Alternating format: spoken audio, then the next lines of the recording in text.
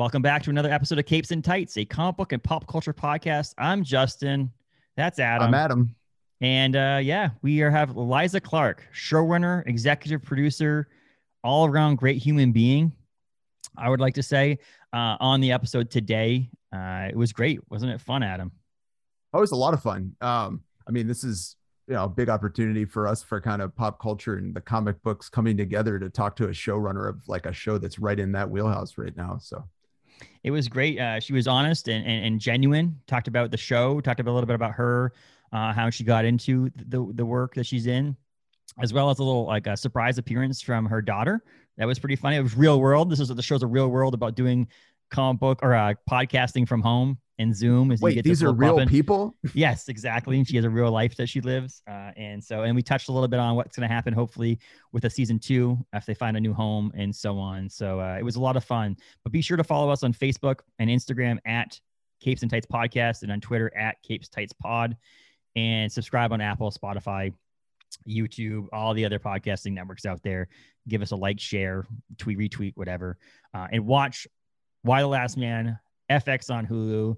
A new episode comes out every month, or new episode next Monday. All the other episodes are available for streaming right now. And let's stream the hell out of this show because we love the show and want a season 2 on a new network real soon. So enjoy the episode. We'll talk to you guys again soon.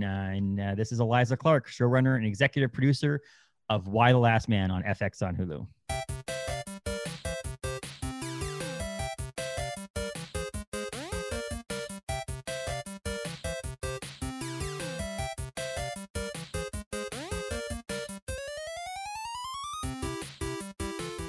Welcome, Eliza. How are you?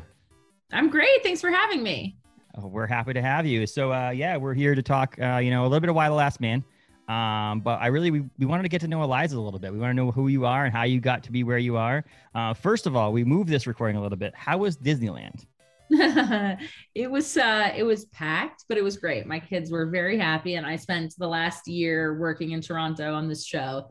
I mean, they were with me, but they needed a little bit of like a little break, a little time, a little them time. So it was great. It was really fun. I was jealous because obviously we live in Maine, so it's a little bit further away from Disneyland or Disney World. My mom is a huge Disney World fan. Like she goes multiple times a year to Florida. I think that's one of the main reasons she likes my grandparents living in Florida, is not because of them living in Florida, but because she can go to Disney World. That's hilarious. One of my best friends from college is from their family goes like 6 times a year or something. Exactly. Yeah. And our weather and stuff like up here because you grew up in New England, right? I did. I grew up in Connecticut. My parents live in Connecticut. Look at that. Small world, right? Nice. So you are the showrunner and executive producer. Is that what your total titles are? Or? Yes. Of Y the Last Man, yeah. And I've seen one person say you developed the show too. Is that technically what a showrunner does? Is develop the show? Well, yeah. I would be the creator of the show, but the creator of this story is Brian and Brian K. Vaughan and Pia Guerra. So when you do an adaptation, it's called developed by. Okay, there you go. So, but Adam, you said that you wanted to talk a little about you started somewhere else too, like, right? Eliza, you were not obviously in creating shows when you first started out. You did playwright as well, right? I was a playwright. Yeah, I started as a playwright. Yes, okay. Indeed. Adam wanted to know a little bit more about that. I'm taking over Adam's little intro here, but Adam wanted to know a little bit more about that. Well, I figure before we jump into Y the Last Man, no, I just thought it was interesting. So you went to Yale, correct? I did. Yes, I did. And did playwriting there, and then also at improvisational theater. I've tried to think of I saw. Oh, you've read my Wikipedia. Yeah. I just saw that one for the first time right before we logged on. Well, it's funny because it hasn't changed at all since I was like 20 years old. But yes, I did. I was in an improvisational comedy group. Yes. Awesome. I guess my question with the playwriting though is I feel like for me the writing in Y the Last Man, which we're going to get to, feels different to me. And I do you think that working in plays really informed your writing now, starting working with plays? Yes. I'm glad you feel like it's different. I hope it's different in a good way. Mm-hmm. I've written for TV for the last 10 10-ish, 12 years. So I definitely, can write the short scenes and the, not a ton of dialogue kind of stuff. But when I, now I have my own show.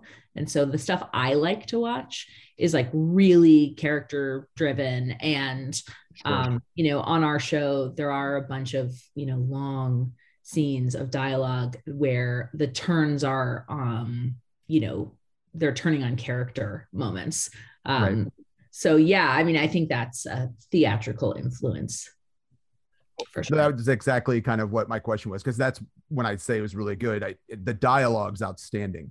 And for me, you. It's really the only thing I care about, to be honest. Because the dialogue's huge for me. And I was joking with my wife before we were doing this today. I'm a huge Stephen King fan, and his dialogue and his characters are often outstanding. But when it gets moved to like a movie, it's just that basic story with none of the dialogue and none of the characters, and it really just always falls apart. So I felt like with the writing and why it was so dialogue driven, and it worked, which is like, thank you. Yeah, thank you so much. Well, you said you haven't read the book, right? I have not. Yeah. So I mean, the dialogue that Brian wrote is also awesome, and sure. we use some of it. Like I definitely, Brian and Pia gave us their blessing to sort of like go in a, do our thing. Sure. But yeah, I mean, I'm definitely inspired by Brian's dialogue as well. I'm 43 issues in. It's hard to tell because when you do the trade paperbacks, you don't really know what issue you're actually at. It's nice because they do have that at the very beginning of each issue. There's that little black box in the middle that tells them like a year ago in this town or whatever. So when you're right. getting to a new issue. But yeah, I debated back and forth whether or not I should read the comic book before watching the show or at the same time and so on and so forth. I feel like I got a lot out of it because of the fact that you are sticking to some of it, but you're also pulling from later issues to bring forward to the first season and all that stuff. But I do see that dialogue coming through, which is awesome. Thank you. Yeah. I mean, I think that the comic book has such a fun kind of awareness of genre and pop culture. And we're trying to have that in our show as well, while also sort of using, I feel like we're in dialogue with the book as well. Oh boy. Hello. That's okay. You're good. I don't know. Okay. It's in a bag. I'm on a, which bag? Can you ask Daddy or King Dad to look for you? I'm so sorry. You're good. This is You're what fine. It's like to be a working mom. Exactly. I'm on a podcast. Okay. Go downstairs. See, this is what you feel like for being those parents that are the teachers that were also teaching from home during the pandemic. Where else did I know where the table would right by? This is my daughter Graham. She has been on many, many, many Zooms where we're talking about like dead bodies and what they're going to look like. Time to go. Yeah. Go ask Daddy. He can help you find it. Okay. Thank you. I hope you keep some of that in because. Oh yeah, we'll go with the whole thing. Honestly, yeah. Amazing. All right. Sorry, yeah. I don't know what we were. No, it's great. So the dialogue came through for sure, definitely. But like, so let's back off from Why the Last Man for a second there too. But how did you get? I mean, you went from playwriting to you first acted, right, in Hollywood, quote unquote. I did. I'm trying to text my husband to come get our daughter, but sorry. Isn't that great how we do that now in the same household? We're now texting a person in the other room. Yeah. Sorry. So yes, I did. I started as an actor. I was a child actor. Oh, there you go. Which is, its own form of fun. And I did that for a long time. And then, writing became the thing that I was most excited by. And, I got to do a lot of theater and be behind the scenes of, plays. And that was, at that point I was ruined for any kind of like real job. Mm-hmm. Absolutely. And you have I want to say this, I don't want to bring up too much, but you have a Hollywood, I use the word Hollywood. It's such a weird thing. A family. I mean, your brother is also an actor, right? Brother is an actor. Yes. I am married your husband is a screenwriter and director, comic book writer, and then his brothers are also in Hollywood as well. Indeed they are. You lived that whole lifetime. The whole life right now is just based on writing, directing, acting, all that stuff right now. Yeah, it's a wild thing. Yeah, I mean, we were just at Disneyland with Jed and Marissa, who created and showran Agents of S.H.I.E.L.D. Mm-hmm. So, yes, that's my brother and sister-in-law. So you have a whole lifetime. Everybody around you right now is basically in Hollywood, right? Indeed. Yes. Except for my parents who are in Connecticut. My mom teaches figure skating and my father is a salesman. So. There you awesome. Go. But yeah, so as we go on to Y: The Last Man, so how did you get into Y: The Last Man? Like, not just obviously get the job as a showrunner, but like you were connected to this prior. You had a love for this prior to doing the show, right? So when I first moved to LA, I was working on a show called Rubicon, which was like the third show that AMC did after Breaking Bad and Mad Men. And it failed spectacularly, but it has a lot of, and by a lot of, I mean like 5 or 6 really great fans. And I met my husband on that show. He was also writing on it, and he had read some of my plays. And at that point in my life, I was writing a lot of speculative fiction, sort of sci-fi plays. And he was like, I think you would really like this based on your writing. We were still friends at that moment. So he gave me like the complete series of Y: The Last Man. It had just ended. It was 2009. When he gave them to me. And so I was like obsessed with it at the time, in part because I was, I like had a crush on him. So I was like reading it, like, what's he trying to tell me? And I loved it since then. And at that point I was like, oh, I can't wait to see the Shia LaBeouf movie that, where he plays Yorick. So. It definitely was a great series. Like, now that I'm reading it now, thinking back to when it was actually written, when Brian K. Vaughan and Pia Guerrero were working on it, it was great then, but I feel like it's more for this time that we're in now. Like, I feel like the way the characters are and some of the things that are brought up and talked about are more current. Like, it works better now. Like, it's almost good that it took so long for this show to actually get put on air, because it almost feels like it's more acceptable now, in a weird way. I'm not saying it wasn't acceptable then, but I'm just saying that I feel like people are more open to the subjects that are brought up on the show. Yeah. I mean, I'm glad for many reasons, and not the least of which is that I get to be the person who makes it. Obviously that part of it is good for me. But I also think that, the show has a sort of, has a wider understanding of gender and chromosomes and the fact that those two things are not the same. In ways that I think are exciting and can be about, all of the characters and all of the exciting stuff that's happening in the comic book, but can sort of take it to another level. So I think that's cool. I mean, I think that we are talking about a lot of really interesting stuff in our world right now. And, some of the ways that I think that the show kind of breaks down identity and asks questions about, who you were before the event and who you become and what a world could look like without systems of oppression, but also, illustrating the ways that women in particular also do uphold white supremacy, patriarchy, things like that. Right. I think all stuff that we're talking about. I get a lot of guff on Twitter from some, Yes. Get a lot of what is it? Go woke, go broke or something. Yeah, I get that a lot. Yes. I saw that one. I think that was the one I saw. You've either retweeted it and commented back on it. We're saying that, like, because we will get to this too, talking about it, but that there hasn't been, you weren't renewed for a second season. I will say, I hate to say the word canceled because. Well, yeah, I mean, I think I'm very hopeful we're going to find another home.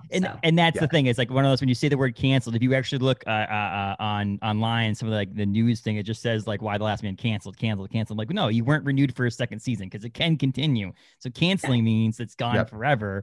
Whereas, it doesn't have a second season yet, but it doesn't have a second season yet, and it also is still airing. Like, it will still air. And I feel like in the traditional sense is like they yank it and then you don't see it anymore. We are still airing. Right. It's awesome. But yes, no, I did tweet that and then said I was going to put it on my neck and tattoo. Yes, exactly. Which is kind of funny in the same way where it's like, so I work for a company that has values that really are stick to my values as well. And we had the first lady, before she was the first lady, came to our restaurant and did an event during the pandemic, a small, quiet, closed event. And the number of people who just villainized us for having this person come to our restaurant and stump for President Biden.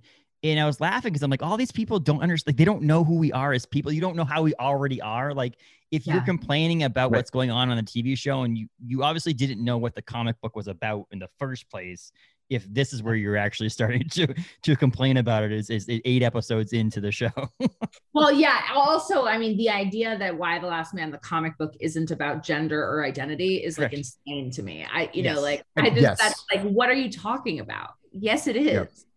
When you said that you had the first lady, I thought you were talking about Melania Trump, and I was like, "No, okay, what's going on here?" I wanted to say. So we were funny about it because we had the second lady, technically the former second lady, right? Jill, Dr. Biden.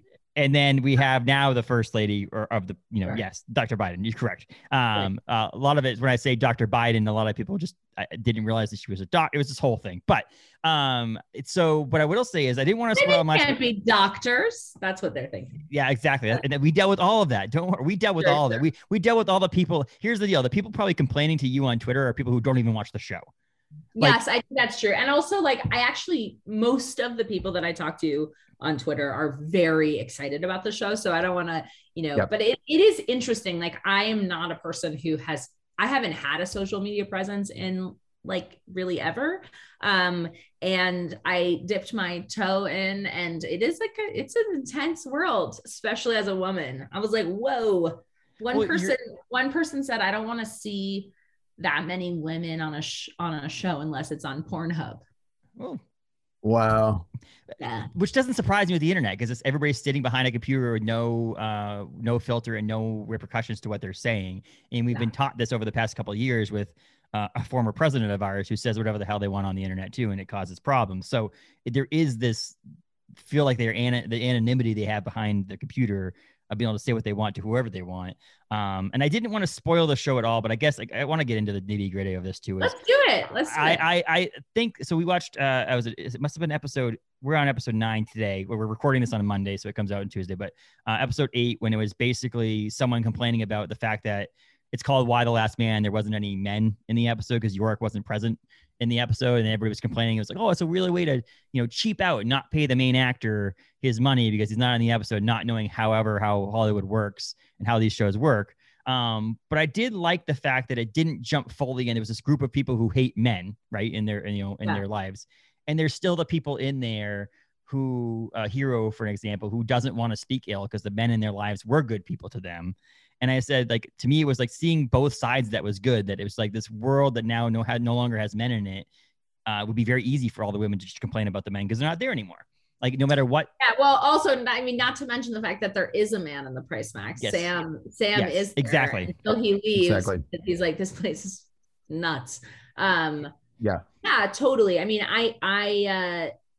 my point of view about what the show is trying to say is that the world needs all of us, that it's not that it isn't anti anything really. I mean, it's anti-oppressive systems, I would say that, but it's not, I think anyone can be part of the problem. And one of the things we talked a lot about in the writer's room while we were writing season 1 is that image that was in the New York Times from the Women's March. And it has the 3 white women on the car and the Black woman in front of them that says white women voted for Trump on her sign.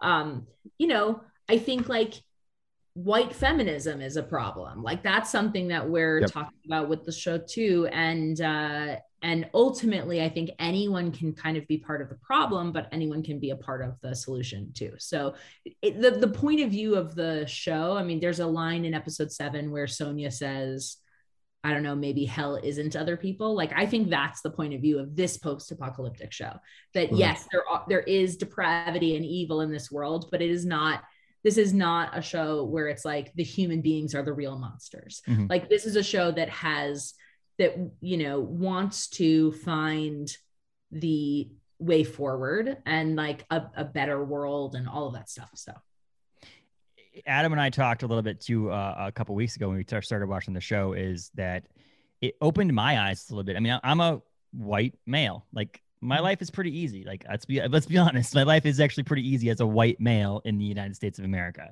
I won't deny that. To show that, like, it brought to my attention way more a fake show, a show about not real life, a fiction show, was able to bring to my attention more of that you know, there isn't equality in this world. You know, whether it be gender, whether it be race, whether it be anything, that it opened my eyes and saying to myself, oh yeah, what would happen? Like, I never thought about that. When would I have ever thought about what happens if all the men would die? Like who in their lifetime, other than reading this comic book, would ever think that what would happen if all the men died?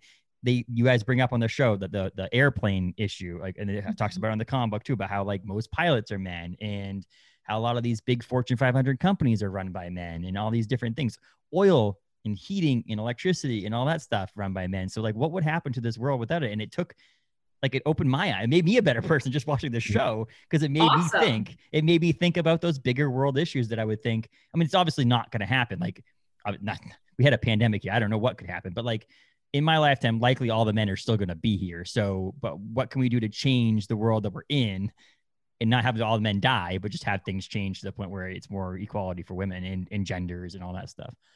Well, I think also it's not even just that, you know, there's inequality, gender inequality in the workplace, but also that the world has been run by cis men for so long that, you know, it's run in a way that isn't necessarily thinking very much about the future. Like the way that we deal with climate change or not deal with it at all, the way that we deal with infrastructure or not deal with it at all.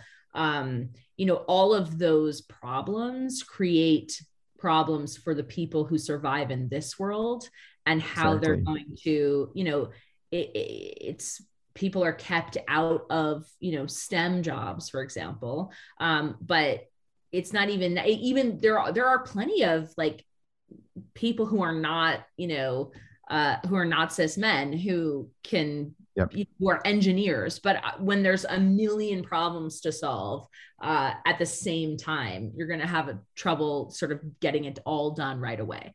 So the world can continue to look better and better, but for the moment that we're in the first season, it is, you know, it's apocalyptic because of the way it's been run prior to this moment. And that I was going to say was where I feel like the systems were built for a very specific group of people, which we mean white men.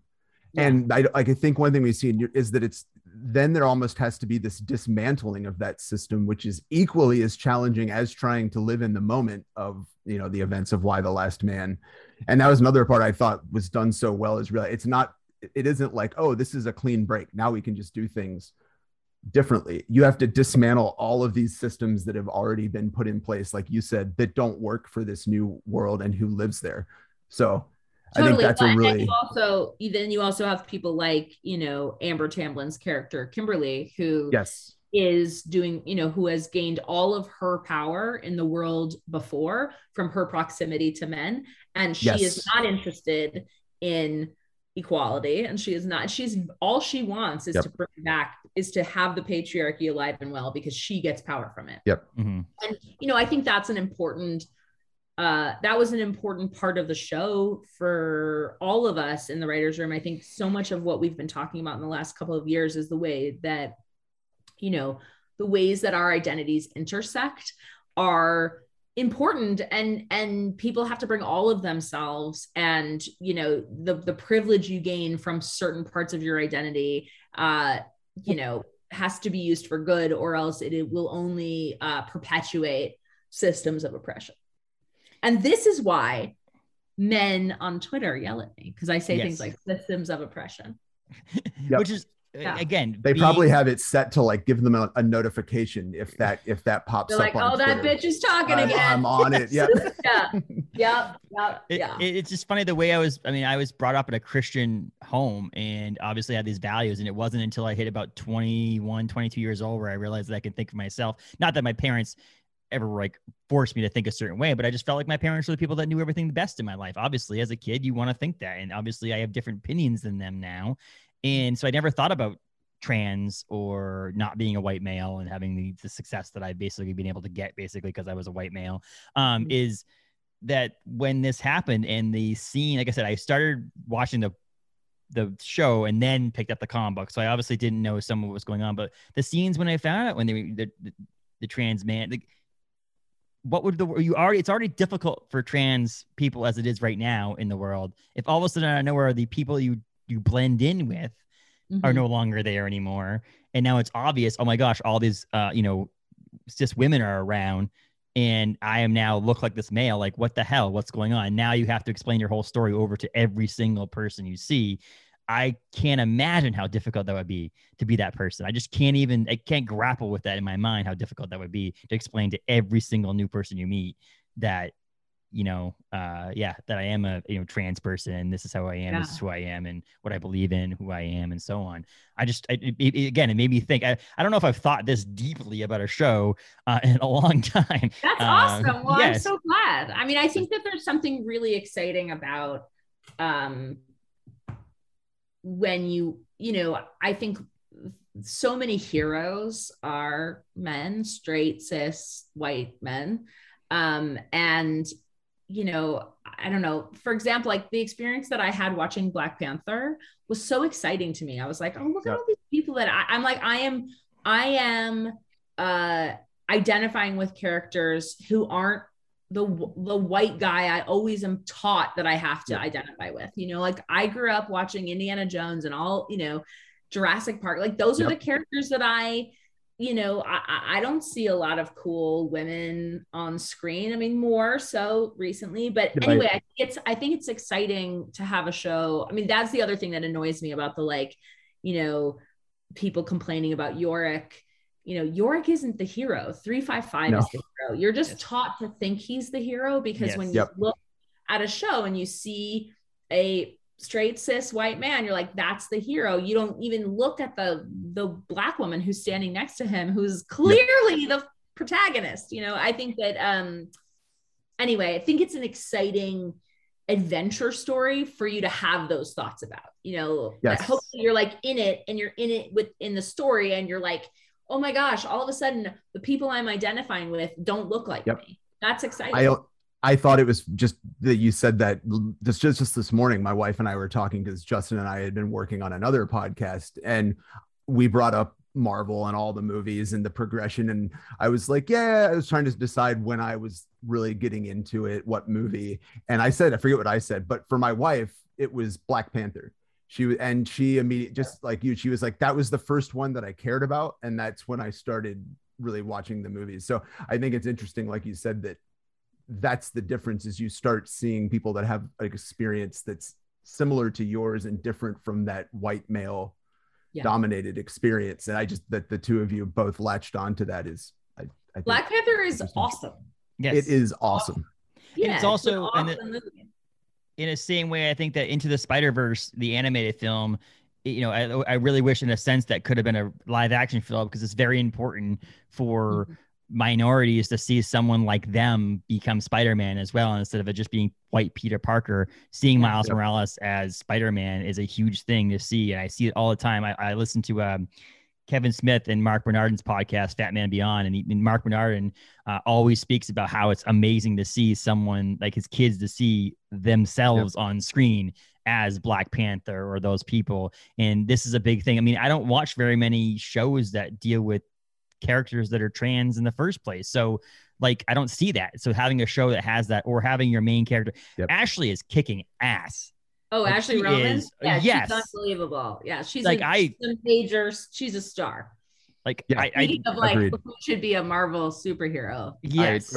I want her to stay and do, Why the Last Man first, but, in the off season, she should be a Marvel superhero. Or whatever else she wants to be. She's unbelievable. Exactly. And I just think she is the main character to me. She, I don't, other people see it. The name of the show or the comic book does throw that off because it does seem like Why the Last Man. You're like, oh, it's about the storyline of being the last man on Earth and all this other stuff. but obviously it's if for the future of society on this earth, having a male, be able to procreate or figure a way to, move this along is a big storyline, but it is about the people who are left over. It's about government. And I think that one thing you do on the TV show a little bit better than the comic book did is deal a lot more with the government part of it. Because you look at the world right now, and obviously right now we're luckily, again, this is something that doesn't track back in 2002, 2003, it tracks better than it does now, because if the president would have died, our president would have been the vice president. Like the benefit we would have had right now it wouldn't have gone down that far on the totem pole. Bad terminology there. I should not use that word, but down on the pole is that fact that we would have a female vice president become president. Back in 2002, it was different. Obviously, it would have gone down a little bit further. But seeing that government part of it too, and seeing how they react and interact and all that. And I will say, it's just on that subject, speaking of the last episode, I think it's when I also like the realism that people in post-apocalyptic shows, a lot of times you see people do crazy things, right? That's part of the whole thing to try to survive. And a lot of people do it with ease. So there's these people out there that just like kill people, and they can just do that now. Seeing in the last episode, again, spoiler if anybody hasn't seen episode 8 or 8, 9 came out today, 8. Right? 8. You're talking about Roxanne, right? No, I'm actually talking about the military, the invasion of the Pentagon, and she kills what's her face. I can't think about it. Not the president. Who person wants to be the president? Yes, and she pukes, and it's like that she knew she had to do this to prove a point, but like she wasn't happy that she had to do that, and that to me was like the realism of what would actually happen. Like if I had to kill someone in post-apocalyptic world, I would not be okay with it. Like there's some people that are okay with it. I mean, Roxanne deals with it and she moves on. She ends up being okay with killing people. But you also see her figuring that out, you know, like, and the sort of traumatic stuff that happens to her that creates that. And then, she's a character who I think has, who has something inside of her even before the event that obviously makes her, I wouldn't say that she's a hero. No. But the moment where Malika pukes, I love that moment. I mean, I think it's so I think it's so important, because I also think that those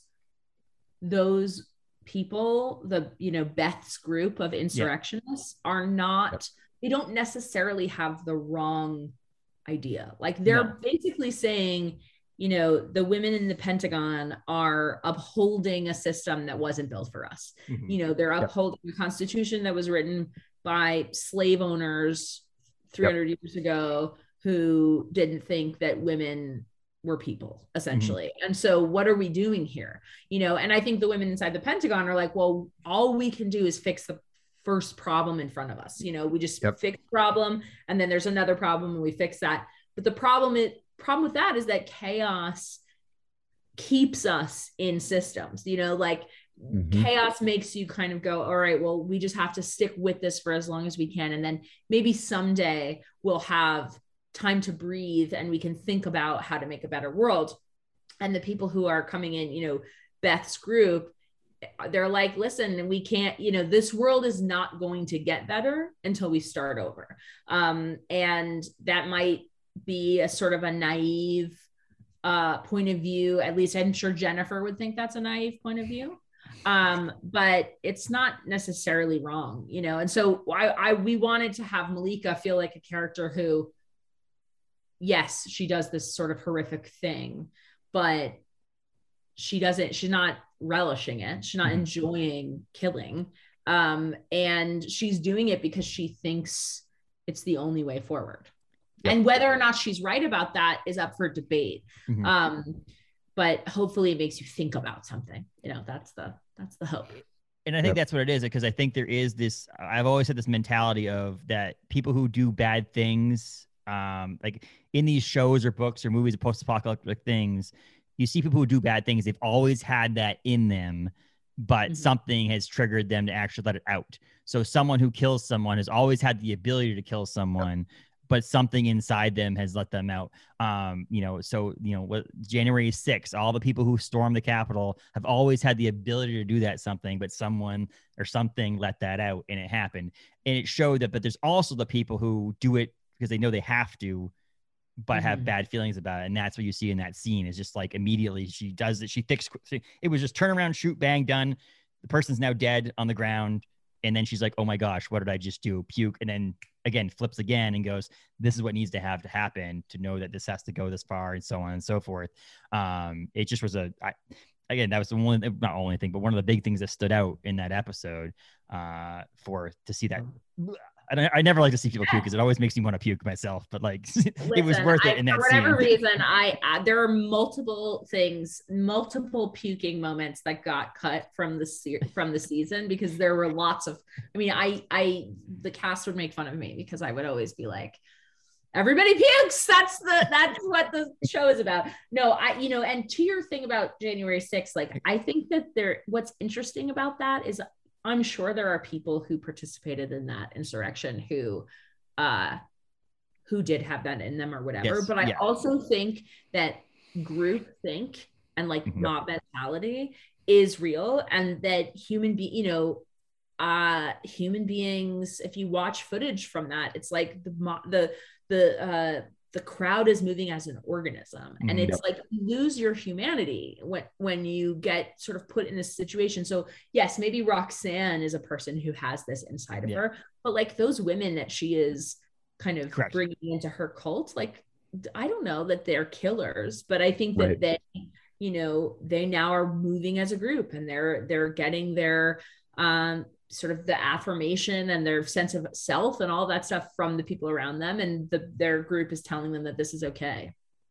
And that's interesting. I was thinking, as you were saying that, when I was watching it the other day, that a lot of times I think now post-apocalypse, people think of zombies right away. And what's interesting, I think, though, what I really love about Y: The Last Man, like you said, with groupthink is, zombies always kind of are the stand-in for our fears of groupthink. And so I think when you see now, when it's actually people acting out like very human emotions, it's on many ways, I think, way more terrifying, and because you've taken that filter out. But I think it's also like, it's done really well in the show, how just absolutely complicated it would be to deal with that groupthink, but also to be dealing with this, like, very real day-to-day situation. Thank you. Yeah. I mean, I think that we, that grayness, like that people aren't all bad or all good. I mean, I think redemption is a huge part of what we're talking about, especially like in Marysville. I mean, you have this group of people, and they were in prison. They were not let out of prison. They had to break their way out. So, and some of them did really horrific things. And, I think what the show is trying to show you is that not necessarily like it's perfect. I think that's why you have that little, like, they're all dancing and then a fight breaks out and they have to do it. Like, it's not a utopia, but these are people, they're human beings, and redemption, I think, should be something that we are striving toward. Like, that that the worst day a person has is not the only day a person has. And so, the same is true in the other groups. Like, it's why Kimberly, Amber's character, has that moment in the bathroom with Christine where, she's like, goes from blackmailing her to taking off her own like scarf and wiping up her blood. Like, she's a person, she's lost everything.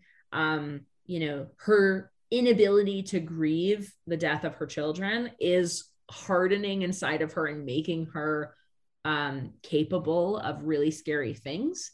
But ultimately it's that. I mean, she's not evil. She's got, she should cry and then maybe she'd feel better. It's funny how, Adam, you mentioned the zombies thing, because when watching the scene where they're out in front of the supermart and they're shooting, my mind immediately went to me being a huge Walking Dead fan and watching that show for 11 seasons and reading the comic books over and over and over again. Was like, what are they thinking? A horde's gonna go. Immediately when like the zombies are gonna come. What are they? Oh wait, there's no zombies. Let's just get past that right now. Post-apocalyptic shows do not have to feature zombies. And even that, Adam, before we started recording, said before you joined us, it's like it's technically more like in apocalyptic, like not post. Like it's like almost, it's like it's happening. They're not recovering from it. It's still going on. Like it wasn't that long ago that this happened. I know in the comic book, it moves fairly fast. I mean, I feel like it's not because I'm reading it all at once. So it's like I wasn't waiting month to month to have these issues come back. But like it seems like years pass pretty quickly from things happen in the comic book, whereas it seems like it hasn't gone that long in the show. And so it is kind of like in apocalypse, not post-apocalyptic. I know it means the same thing, but like I read like a summary on a website or something, or it was when I was reading up before this, and it was like, oh, and something about and I was like, it is post-apocalyptic, but like it really is like it's happening like right in the moment. So I feel like even that's kind of a different thing. It isn't like it isn't a tropey thing because it's not just post-apocalypse. It's actually in the happening apocalypse, which maybe I made way too much of, but it seemed important at the time. The characters in this show are enduring an ongoing change. Yes. Yeah. I mean, I always say it's post-apocalyptic only because I don't want people to feel like it's about a pandemic, an ongoing pandemic. Yes. Who wants to watch that? I do not. It's an event that happens and then it's the aftermath of that event. At the same time, yeah, I mean, I think that the show in future seasons will employ bigger time jumps. I felt like in the first season, it was exciting to see these people sort of, you met them before the event and you understand the sort of small things in their daily lives that are driving them. And then, in the first half of the season, especially, they are clinging to whoever they were before, hoping to find some way to get back to that as the world is changing around them. And then by the end of season 1, they have accepted, either for better or for worse, but they've accepted that world's not coming back and they are transformed into something new. Again, for better or for worse. But, I think there are some characters who are becoming better versions of themselves and many characters who are like, oh, now I'm unleashed, and so I think that's why the first season has that sort of tight timeline. And I like the thought process on when I watched, because I said I don't want to compare this to Walking Dead because it's not. I'm just thinking in my mind because the shows that I like that in the beginning of the shows or the books of Walking Dead, they want the cure. So they get their people back. So like if, like there's, on the show, for an example of Walking Dead, they keep the walkers in a barn thinking that sometime they're going to be able to cure those people and bring them back. It is this interesting part of Y: The Last Man. It's like these people know that like the people they have lost. They're not getting those people back. And so they are now, some of them are looking towards the future. So like, Dr. Mann is trying to find a way to get, Yorick and the monkey to ampersand to the West Coast and so on. But like that they're gone. There's no like cure for this. Like there's not an immediate fix. If you want the world to be back to having all your kids back, this is not going to happen. Like they're past that. They have to now just live in this world with try to figure things out. And I understand some of the stuff that Diane Lane is dealing with, that she's just trying to pull the boat afloat. Like it's like trying to do whatever she can to think about what's going on in the current moment, because they know they need some sort of continuity to government to succeed. And maybe they are thinking about the way things were run in the past, but sometimes just to get through what they're dealing with at the moment, they have to just go through and move forward with things. 100%. I mean, you can't, I think what's exciting about it is that you can see both sides of it. I mean, I think Jennifer, Diane's character, is, a person who probably her entire adult life has been like, I want to be the president and I can't wait till I'm the president. And then I can do all the things that nobody else has been able to do that really matter to me. And then she, gets what she wants in the worst circumstances. And, there's too many problems to fix all of them. She's going to have to make terrible choices. And then on top of that, her son is alive and suddenly she has to become the kind of president who lies, which I don't think is something that she wants to be, but she makes the decision that it's safer for everybody for him to stay a secret. And whether or not she's right about that, that's the decision she makes, and, I think you can understand, I understand the frustration of the other people in the Pentagon being like, you should have fucking told us. Sorry. Yes. No, you're good. And then I can also understand the frustration of people like Beth and Malika, who are like, you know, these people are living in a fortress. Sorry, it's not COVID. It's Disney. I did. It's the talking a lot. That's what it is. I did it to me earlier. Yeah. They're living, they had to make decisions. So, we decided that the Pentagon, the White House falls, they're living in the Pentagon. It can, 20,000 people work in the Pentagon in our day and age. There's 5,000 people living and working in the Pentagon in the show. And they've sort of locked it off, and they're doing that because they have to, mm-hmm. but at the same time, it's not great optics, that you've got people, the 5,000 people that have been deemed important, kept in this fortress while people outside starve. So, mm-hmm. And I don't know what you do instead. I mean, I think Jennifer has every reason to be like, we are doing our best. At the same time, I think the people outside have every reason to say, well, we're burning it down because this isn't it, And the York thing is like Jennifer has to make that decision, a split decision. It's not like one of these things that she can like have a committee and people, and she's like, she has to make this like really split decision to say whether or not she tells anybody or doesn't tell anybody. Is not something that's like, it's not a decision to like, should we attack this place? Big people, like this is like a big thing that either someone knows or doesn't know. And she makes the decision. Either way she made the decision, someone would have complained about it. There's no, if and or about that. Like someone would have had a problem with it. It's the same thing with whether or not you went and killed all women in the world and made it all about men. Someone would have complained about it. Someone's going to complain about something somewhere. And it makes it also the proof of how difficult being the president could be as well, that some of these decisions you have to make are, split second decisions. And so I can understand, I could feel for her why she would, I could also feel the blame you put on yourself. How am I the only lucky person in the world that have my son still? And when that interaction happens and she's like, my son are dead. Like, I can understand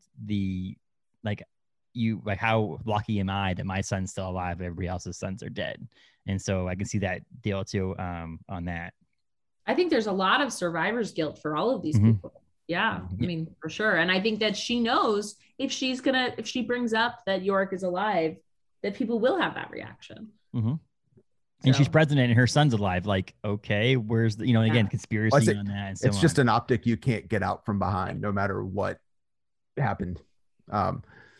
Another thing I was actually thinking is, I meant to bring up earlier, a lot of attention to detail to what would happen in a crisis like this, like how quickly things would escalate. And the only one I think you tweeted a while back about during your research, you'd read about the situation with trucking. I'm obsessed with trucks. Yes. So I, at some point, saw a documentary about that too. And like that to my wife all the time, I'm like, you don't understand. If trucking goes down, like we're done in like 48 hours. And so when you tweeted that, I felt validation that I wasn't crazy. No, you're not crazy. I mean, the economy runs on trucks in a way that is terrifying. I mean, Brexit created a huge problem for the trucking industry in Great Britain. And now, they've had huge supply chain problems there. Essentially like a city would run out of food in 3 days. So it's not great. It's not great. No. And 93% of truck drivers are men. But also, even without that, like the highways are choked with cars and their planes fell out of the sky. Like it is not, I get a little bit of like, I think people who haven't like engaged fully with the show are like, but women would be great at running the world. And it's like, well, first of all, the survivors are not all women. So there's that. But second of all, it's sure, I think women make excellent leaders. The problems though were created by the world that we currently live in. And there's a lot of problems to be solved. Absolutely. It's going to take a little bit of time to put the world back. I do think that, to finish up about season 1 too, but I do think that the way that you had portrayed the starting of the Amazons, like first of all, I think that might be one of my favorite episodes so far, honestly, is the one that's basically Roxanne's episode in a sense. Like it's just the beginning of that, Brian K. Vaughan, the great, obviously the comic book's amazing, but I do think that I do like the adaptation of the book, like reading the book and now seeing the show. But seeing this whole storyline and how they became the Amazons, which I'm trying to, I've been reading the book. We don't really find out yet, at least at episode 4 or issue 43, how they actually started the Amazons, right? In the comic book. Yeah, I don't think it ever really gets answered. I mean, essentially in the comic book, they show up fully formed. Yes. And the woman who's in charge of it is named Victoria, and she is a sort of a chess champion who never got her due. And she's a little bit of a, she's sort of a early aughts, like man-hating feminist kind of a vibe. And Hero is, when you meet Hero in the first like 2 pages, and then the next time you see her, she's an Amazon, and there's not a lot of explanation for why. Right. And then later they kind of do a few flashbacks where it's like she was starving, Victoria took her in, all that stuff. So, for me, that worked. It totally worked for me in the comic book. Like I don't need to have that. I bought it, in the world of the book. But it just, to me, in the world of the show, it just felt like a really important, I wanted Hero to be a character who we at least that we could identify with and understand. And Nora as well. And then to sort of and Sam and Mackenzie, and then watch as that group starts to fracture over the sort of the forming of this type of cult or group or whatever in the post-event world. So I mean, I love that storyline. I love all of those actors. Missy Pyle is wild. It's great. And it's sad. I'm a general. My day job is a general manager, so my job is managing people and seeing that dude, her boss, and just seeing the sweeping under the rug of the sexual harassment and sexual assault, and then seeing all that and the way he treated her, I was just like, I'm so glad I'm not that kind of person. But I also identify with the idea. Yeah, identify the idea that they're people. This is not a fake character. You didn't actually base it on a specific person, but there is that exact same person somewhere in this United States doing the exact same thing that dude was doing and getting away with it. And seeing that, I can see how that transition for Roxanne can turn into hating, in preaching this hate towards, men because of what she was dealt with at her job and so on, and all that stuff too. Whereas she steals something and gets written up, and the other guy, like, so stealing a dollar bin movie and sexually harassing someone is the exact same offense to that man. And it was just, it made me cringe, and then going, this show is fake, but like, that's not a fake situation in this world we live in.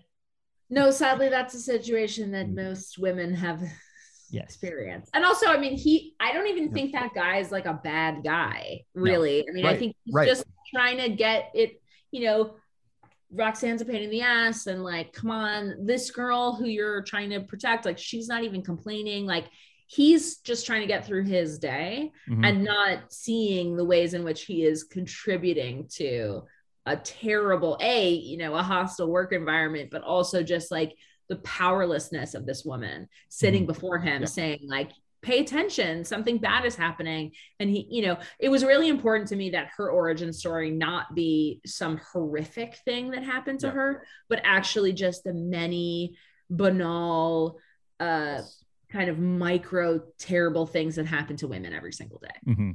Yep. And I was saying that brings it like full circle to what you were saying before. It's another like system of oppression that's built in to the structure. So like, because we're imagining this is like a Walmart or whatever. So, I mean, that too is a system that really is built for a very specific hierarchy that is mostly men.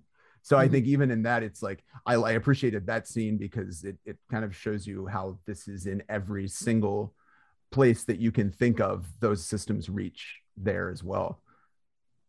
Yeah, I mean, I think, corporations and capitalism are not designed necessarily to protect people, but are designed to maximize profits. And so for that guy, Roxanne is like create, you know, she's taking up time, and time is money, and she's like making waves where there weren't waves before. And it's just not, you know, he tells her that she's going to be put on notice for the Law and Order DVD. And he doesn't do that because he cares. He does it because he's like, basically, shut up.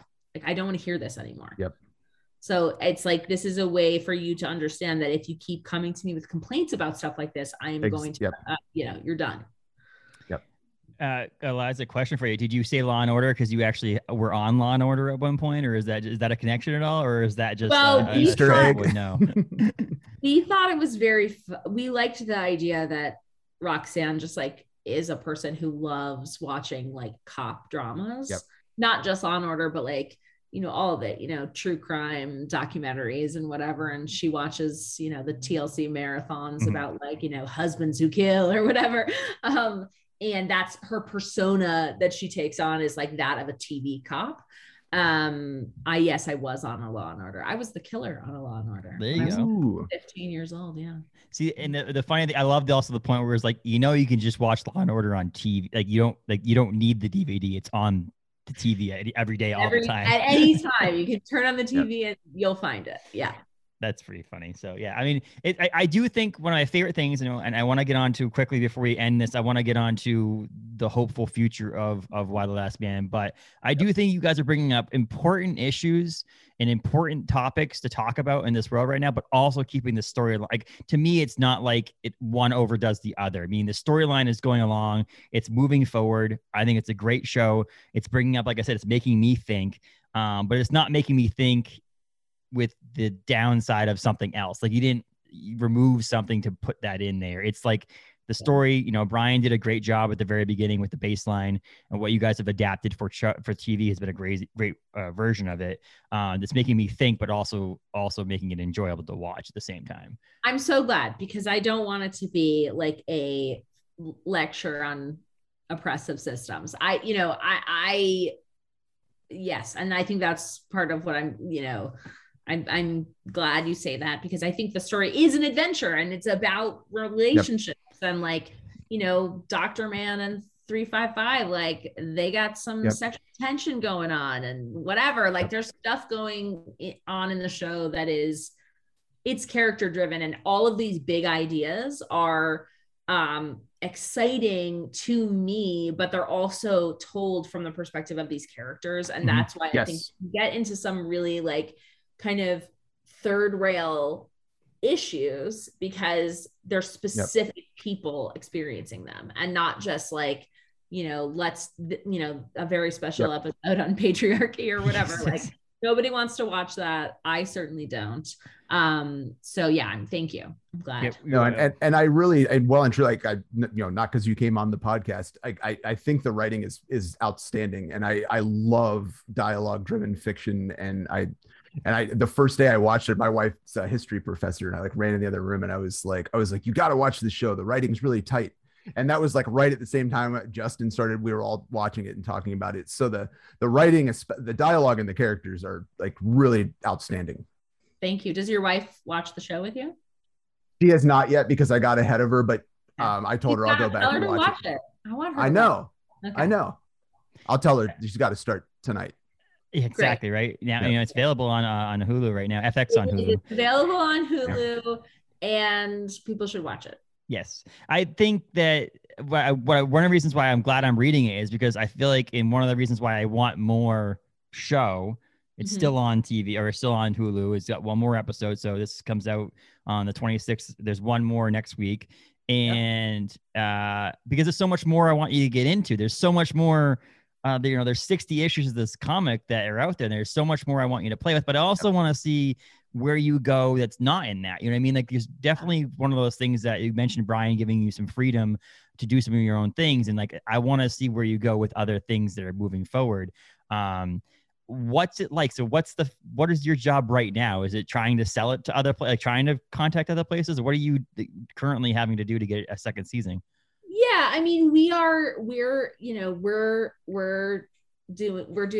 doing that. I don't want to give too much away, but yes, we are doing the things that we need to be doing to find a new home. And then, you know, the cast and I've also just never experienced this kind of camaraderie on a project. Like everybody, especially during COVID, it was so exciting to all of us to be doing something that felt like it mattered. Like we were saying something that mattered and right.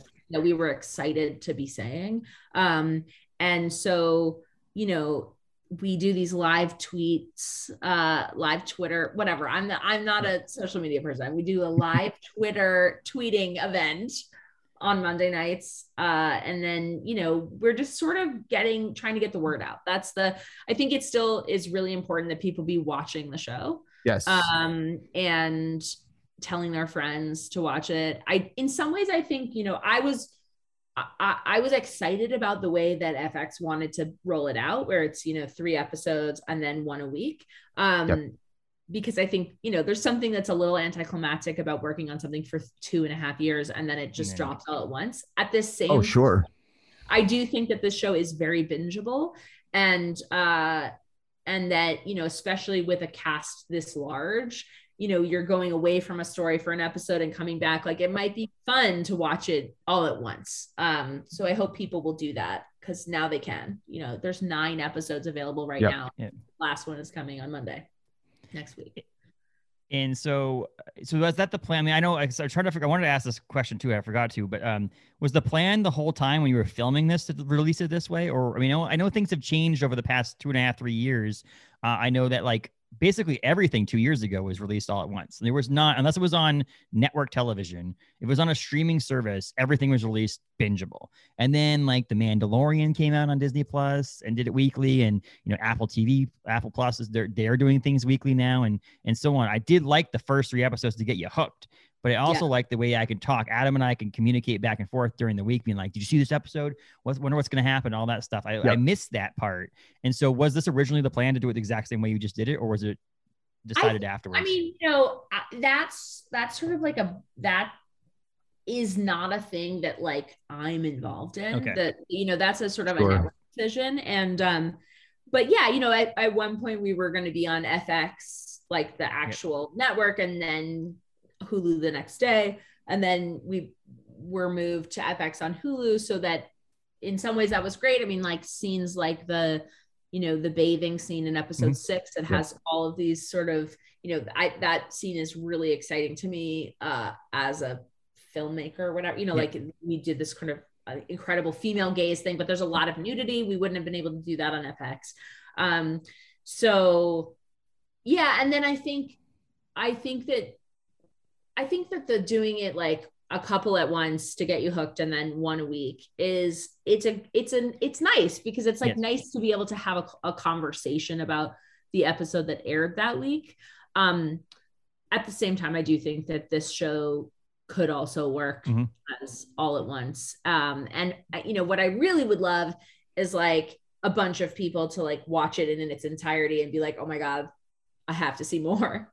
Because we do have to see more, and we're going to find a place, and we're going to make more, and it's going to be great. I can't wait. And that's one of those things that, you know, I know it was somewhat of a surprise to you guys, and it's not normal like this. I did read some sort of article online that says that this is not normal for something like this, especially for an FX or a streaming service, because some of it is bingeable. I have many people who have sold this show to say, hey, you should watch this show, that are waiting until next week. And then Monday night, they might just like binge it all next week. And so I know there's people who wait for the end of a show, something like this, to binge it. And so I know this isn't a normal situation in most streamable shows, because obviously they wait for numbers afterwards because of, you know, again, those people. But I'm really looking forward to hopefully you finding a phone. You're going to find a new home. I'm not even saying hopefully. So, yeah. You're going to find a new home. I'll just say, you know, FX has been a great partner, and they, yes, I don't think it was a decision that they wanted to make on the timeline that they had to make it on. And, you know, I pitched them a second season they were excited about. So I think that I've got it. It's ready to go, and we're going to make it somewhere. It's going to be great. That's awesome. There was definitely a lot of Twitter talk the night that the announcement came out, of everybody wanting to make sure that they started a campaign to get it to a new home. So that's good. We'll try to. Yeah. Hashtag lives on. Exactly. There we go. See, and that's the funny thing is that, you know, making this show even back when Brian wrote the book and Brian and Pia made the book, they wouldn't be the same because you don't have this network of people that are watching it. It's like a decision made by a network, just made by a network, and then it's done and it's moved on. Now we have the ability with social media and interactions via the internet to make the campaign to get another season made. I mean, people did that with was it Manifest? Yeah. Manifest was the same way. Designated Survivor was another one where it was like canceled by the major network and picked up by Netflix. So, which was kind of funny. You mentioning it going from FX to FX on Hulu. When I watched Designated Survivor, the first 2 seasons were definitely different than the third. Like when it went to the third season, the first episode of the third season, like every other word was an F-bomb. And it was like, oh, we're on streaming network now. Now I understand. Because it was like, you get excited over. To move over. And because on the regular, on basic cable, you get like 2. Yes.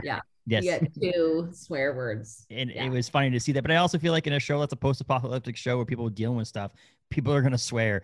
People are going to be bathing naked. This is going to happen. So I also, being on a streaming network, to allow for it to be in its most real and raw form does wonders. So I think you actually succeeded by getting it on Hulu instead of just on the FX network, for sure. I mean, totally. I filter myself on here, but I always think 5 minutes of my regular daily life wouldn't be on mainstream cable because I would drop the F-bomb like 14 times. Yeah. Yes, exactly. So yeah, it's on FX on Hulu. And you're on social media now, right? You have I am, I'm on Instagram at the Eliza Clark. And you have Twitter as well. And I'm sorry, no, that's Twitter. That's my Twitter handle. It's the Eliza Clark. The Eliza Clark. Twitter. My other one, I don't even know. It doesn't matter. You can find me on it. Yeah, I'm there. Yes. But Twitter is the where you at. If you want to complain about how awful the show is, no, I'm just kidding. How much you hate the show. No, I'm kidding. Let's give her some praises. All the people who listen to our show give her praises because she deals with enough bull from other people who give her crap for what she's doing, the great work that she's doing over there at Y the Last Man. So we're really happy you're doing that. We're really happy for you to be on. It was very exciting. Thank you. This was so fun. Thanks for having me. Absolutely. Anything else you want to plug at all? I mean, is that it? Y the Last Man right now? Y the Last Man, let's watch it, guys. Yes, absolutely. So I mean, there's a new one out, like it just came out today, right? Well, today's Tuesday. This will air on Tuesday, so there is currently an episode you can watch. There you go. And there's one more the following week, which is the season finale, and then we are looking for news after season 2 is announced on what network it is. We'll get you back on and talk about that. Awesome, I would love to. I'll give some teases about what season 2 will be. All right, awesome. Thanks for having me. Thank you very much, Eliza. So much.